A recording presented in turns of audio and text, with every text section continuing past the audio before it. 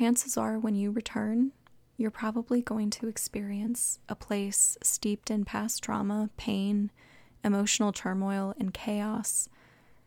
And it's probably going to be very ordinary.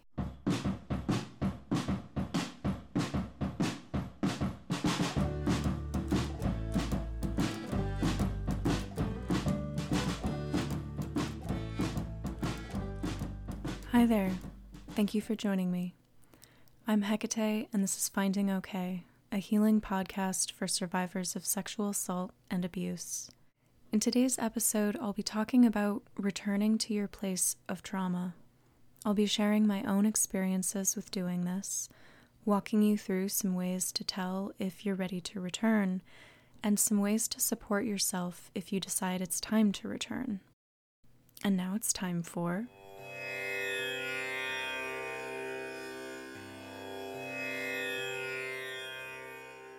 Trigger and content warnings for this episode include the following: mention of sexual assault, abusive relationships, trauma, PTSD, disassociation, and panic attacks. Please check in with yourself and make sure you're all right to continue. So first, I'd like to say that there's no real consensus within the psychological community on whether or not returning to your place of trauma is healing. And the reason for that is simply because it depends so much on the person and where they are in their own individual healing timeline. There's no real way to measure this effectively or consistently in studies. If you go back when you're not ready, it can be re-traumatizing or just triggering rather than cathartic or healing. This begs the question, how do I know if I'm ready?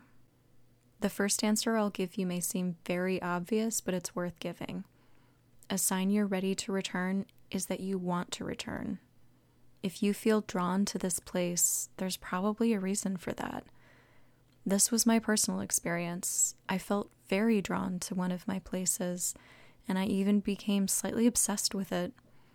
It was a janitor's closet at an events venue, and I started drawing the door almost obsessively once I recovered the real unedited memory. If you find yourself focusing on the place strongly, not just the trauma events, but the place where it occurred, returning may be helpful to you. The advice I would give is to discuss it with your therapist and see what they think.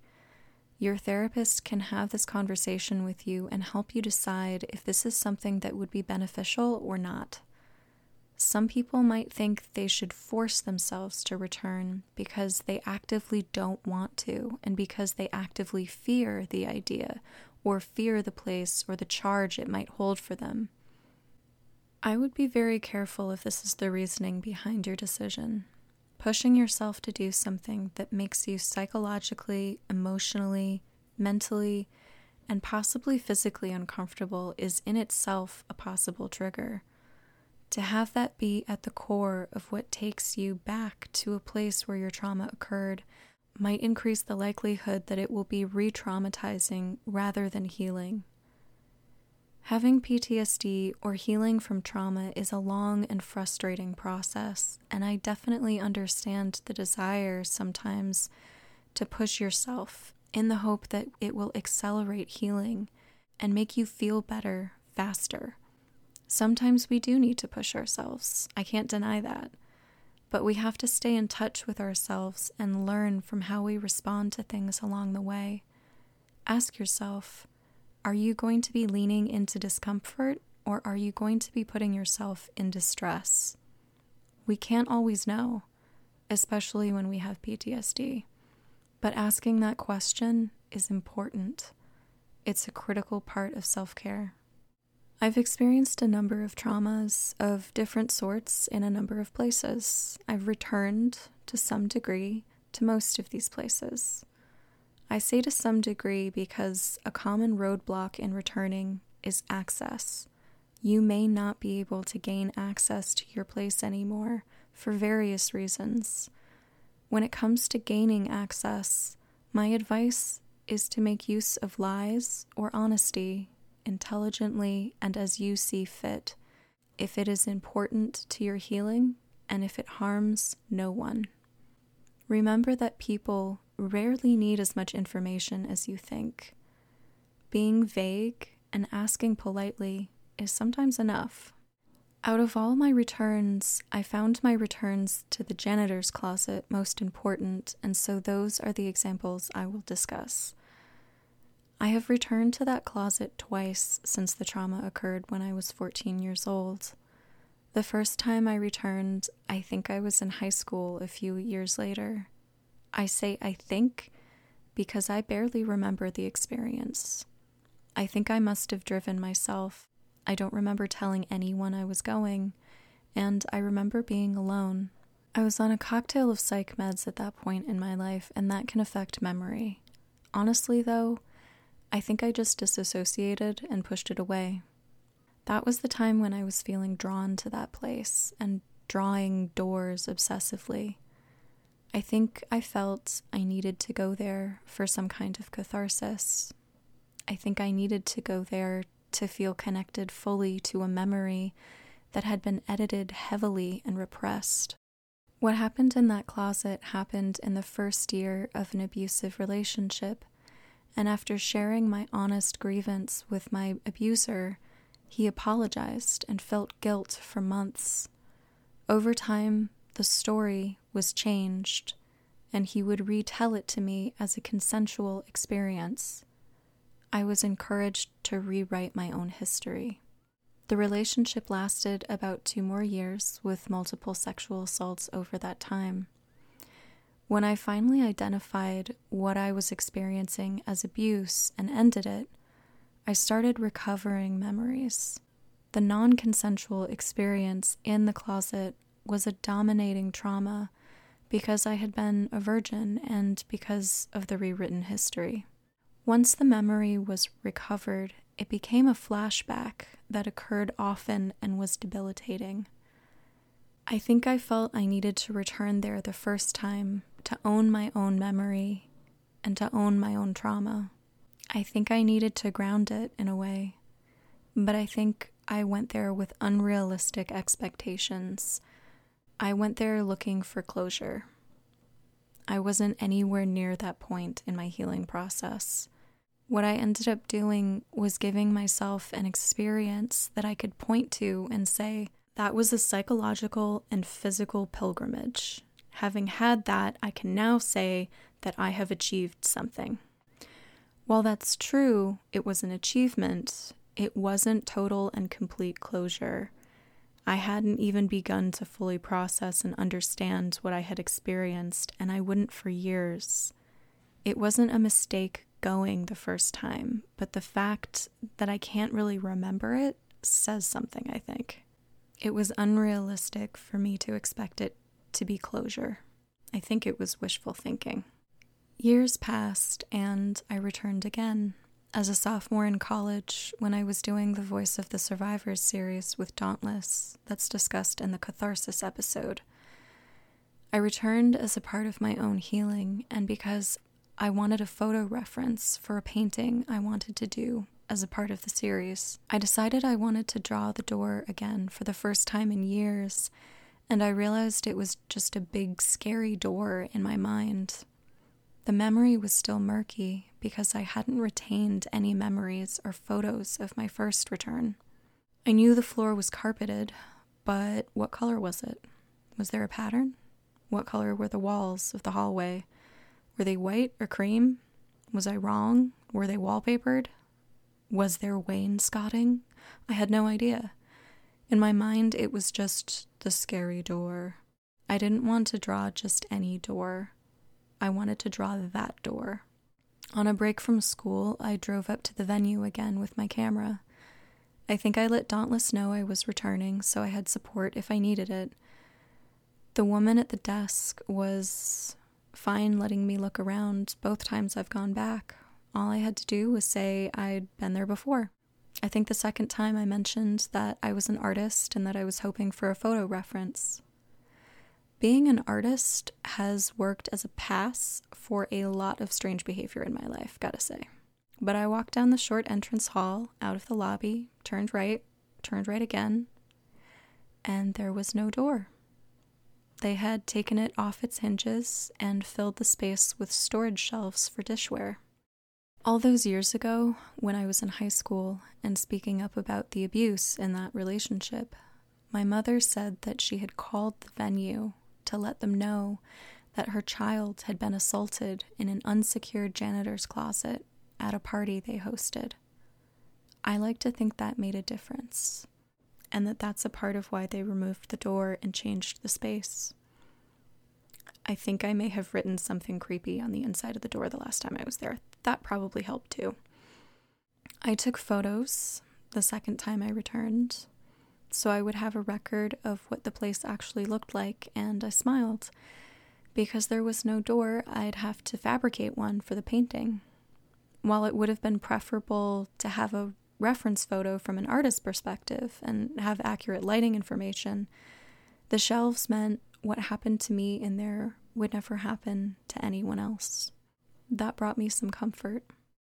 I stood there for a brief while and was just present. It was a kind of emotional meditation.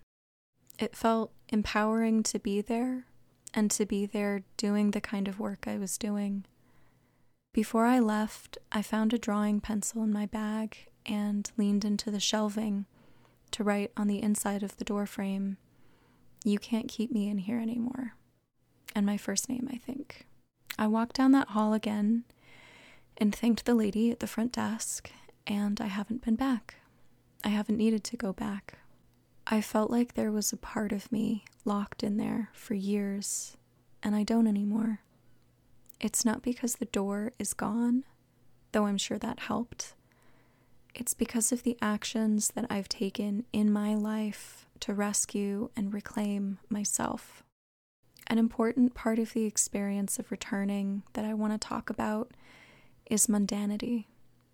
Chances are when you return, you're probably going to experience a place steeped in past trauma, pain, emotional turmoil, and chaos, and it's probably going to be very ordinary. I'm going to argue that discordance is a part of what can make returning a beneficial experience. When we are traumatized and we suffer from PTSD, trauma memories come up when they're not called upon or desired. Trauma memories aren't filed correctly, and they're out of time in a sense. The way they act makes your past your present. Your experience of time is disordered in a way. Going to that place when I was ready was helpful because now I have a memory of that place that is ordinary. There's no trauma charge to that new memory. It's mundane, and I know that's the most recent memory. Do I still have a memory of being in the closet and in crisis? Yes. But creating a new memory for myself helped me to better file that trauma memory in the past. Instead of that closet existing only in one moment in time, where I was in pain and feeling trapped inside it with my abuser, that closet now exists elsewhere to me in time in an extremely boring way. Before I was there, it held mops and buckets. After I was there, it changed and holds dishes, and no one can be trapped inside it anymore. That helps me, even if it sounds silly. If you feel returning to your place of trauma might be beneficial, here is a list of things that might be helpful. It should be said, please only return if it is safe to do so.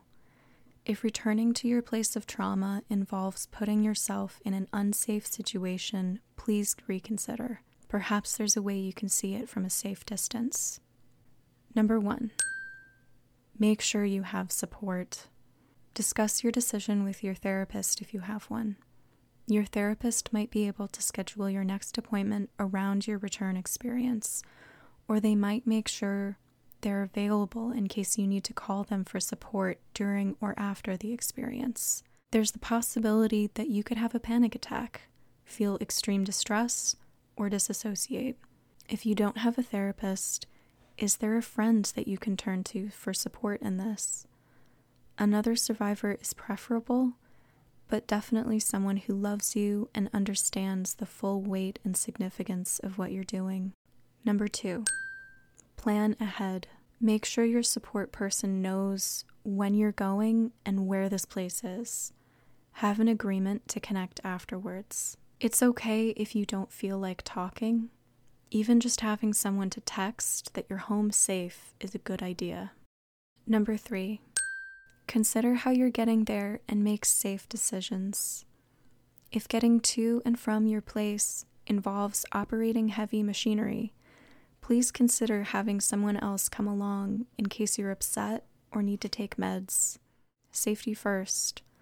This might be a good time to be a passenger in a vehicle rather than a driver.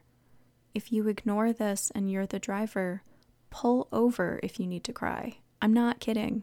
Be safe. Number 4, be mindful about making a new memory. Do what you have to do to help yourself do that. Taking a picture on your phone might be helpful to some. Bring a notebook or journal. If there's a place nearby where you can write down your thoughts and experiences in the moment, it will help you to process and retain them. Number 5, notice change. If time has passed, chances are things look different. Notice those changes. Write them down if you need to. If it's in nature, have trees or plants grown? Has it changed hands? Are there new owners? Did they change the paint color or remodel? Is the building gone? Were you young when the trauma occurred? Does everything look small to you now? Number 6, it's your time. Fuck everyone else. Make the most of it. If you need to sing a song or do a dance or flip an inanimate object or building off or write on a wall or leave flowers, you do it. You do what you have to do to make it a worthwhile journey. If it's a public place and you're concerned that people around you won't understand, do your best to let that self-consciousness go. Everyone around us is having private and personal emotional experiences that relate to stories you weren't privy to. So what if you need to cry and a few people see you? We're all human. My advice is to try not to let self-consciousness or shame get in the way of your healing. Number 7, pick a day that's all yours if you can. Make this your day. You have no idea how it's going to affect you, and make room for that. Don't do this when you have a project due or a meeting with your boss later. Make room for yourself to feel this out fully. Number 8, when you're there, take a minute to breathe deeply and be present. This will help you. If you need to do the grounding exercise from the start of season 2, go for it. But do your best to stay grounded and present, whatever that involves for you. Number 9, take care of yourself. Practice good self-care both before and after your return. That means different things to different people, but make sure you eat and make sure you drink lots of water. If you have meds, make sure to take your meds. If you have meds or supplements you take when you're in crisis, remember to bring them with you. Bring tissues. You might need a good cry. Number 10, remember that this experience might hit you days or even months later, or in different ways. Everyone is different, and there's no right way to do this. Number 11, there's no correct emotional response to returning. Maybe you'll feel nothing. Maybe you'll feel everything. Maybe it'll be somewhere in between. Your response is as unique as you are. Don't judge it in comparison to someone else's. Number 12, have a playlist. Have some empowering and uplifting music to play during your journey. Music is incredibly powerful and can transform our experiences. Use that power to your advantage. Number 13, celebrate your return in some way. It's an achievement, and you should mark it if you feel moved to. Take the opportunity to treat yourself somehow. That's my list. If this episode helps support you in your return and you want to tell me about it, feel free to reach out. I'd love to hear from you. Please write in with feedback, listener questions, or episode requests to podcast.findingok@gmail.com. Let me know if you're interested in joining me on the show. Finding OK is crowdfunded and paid for out of pocket. Anything helps. You are the ones helping me make this happen. Thank you. A link to the GoFundMe can be found on the podcast website, and I post links routinely on my Facebook page. I also post relevant articles, art, memes, and resources daily. Feel free to friend me. Hecate FOK, HECATE F.OKAY. You can also find me on Instagram. I have created a private Finding OK Facebook group for survivors. You are welcome there, and I hope you'll join us. Please take a minute to rate and review the podcast on whatever platform you use to help the podcast reach more listeners. Thank you so much for your continued support. Please share, subscribe, and donate if you can. Thank you again for listening. This has been Finding OK. Black Lives Matter. Take care of yourself. Your heart is a muscle the size of your fist. Keep on loving, keep on fighting, and hold on, and hold on. Hold on for your life.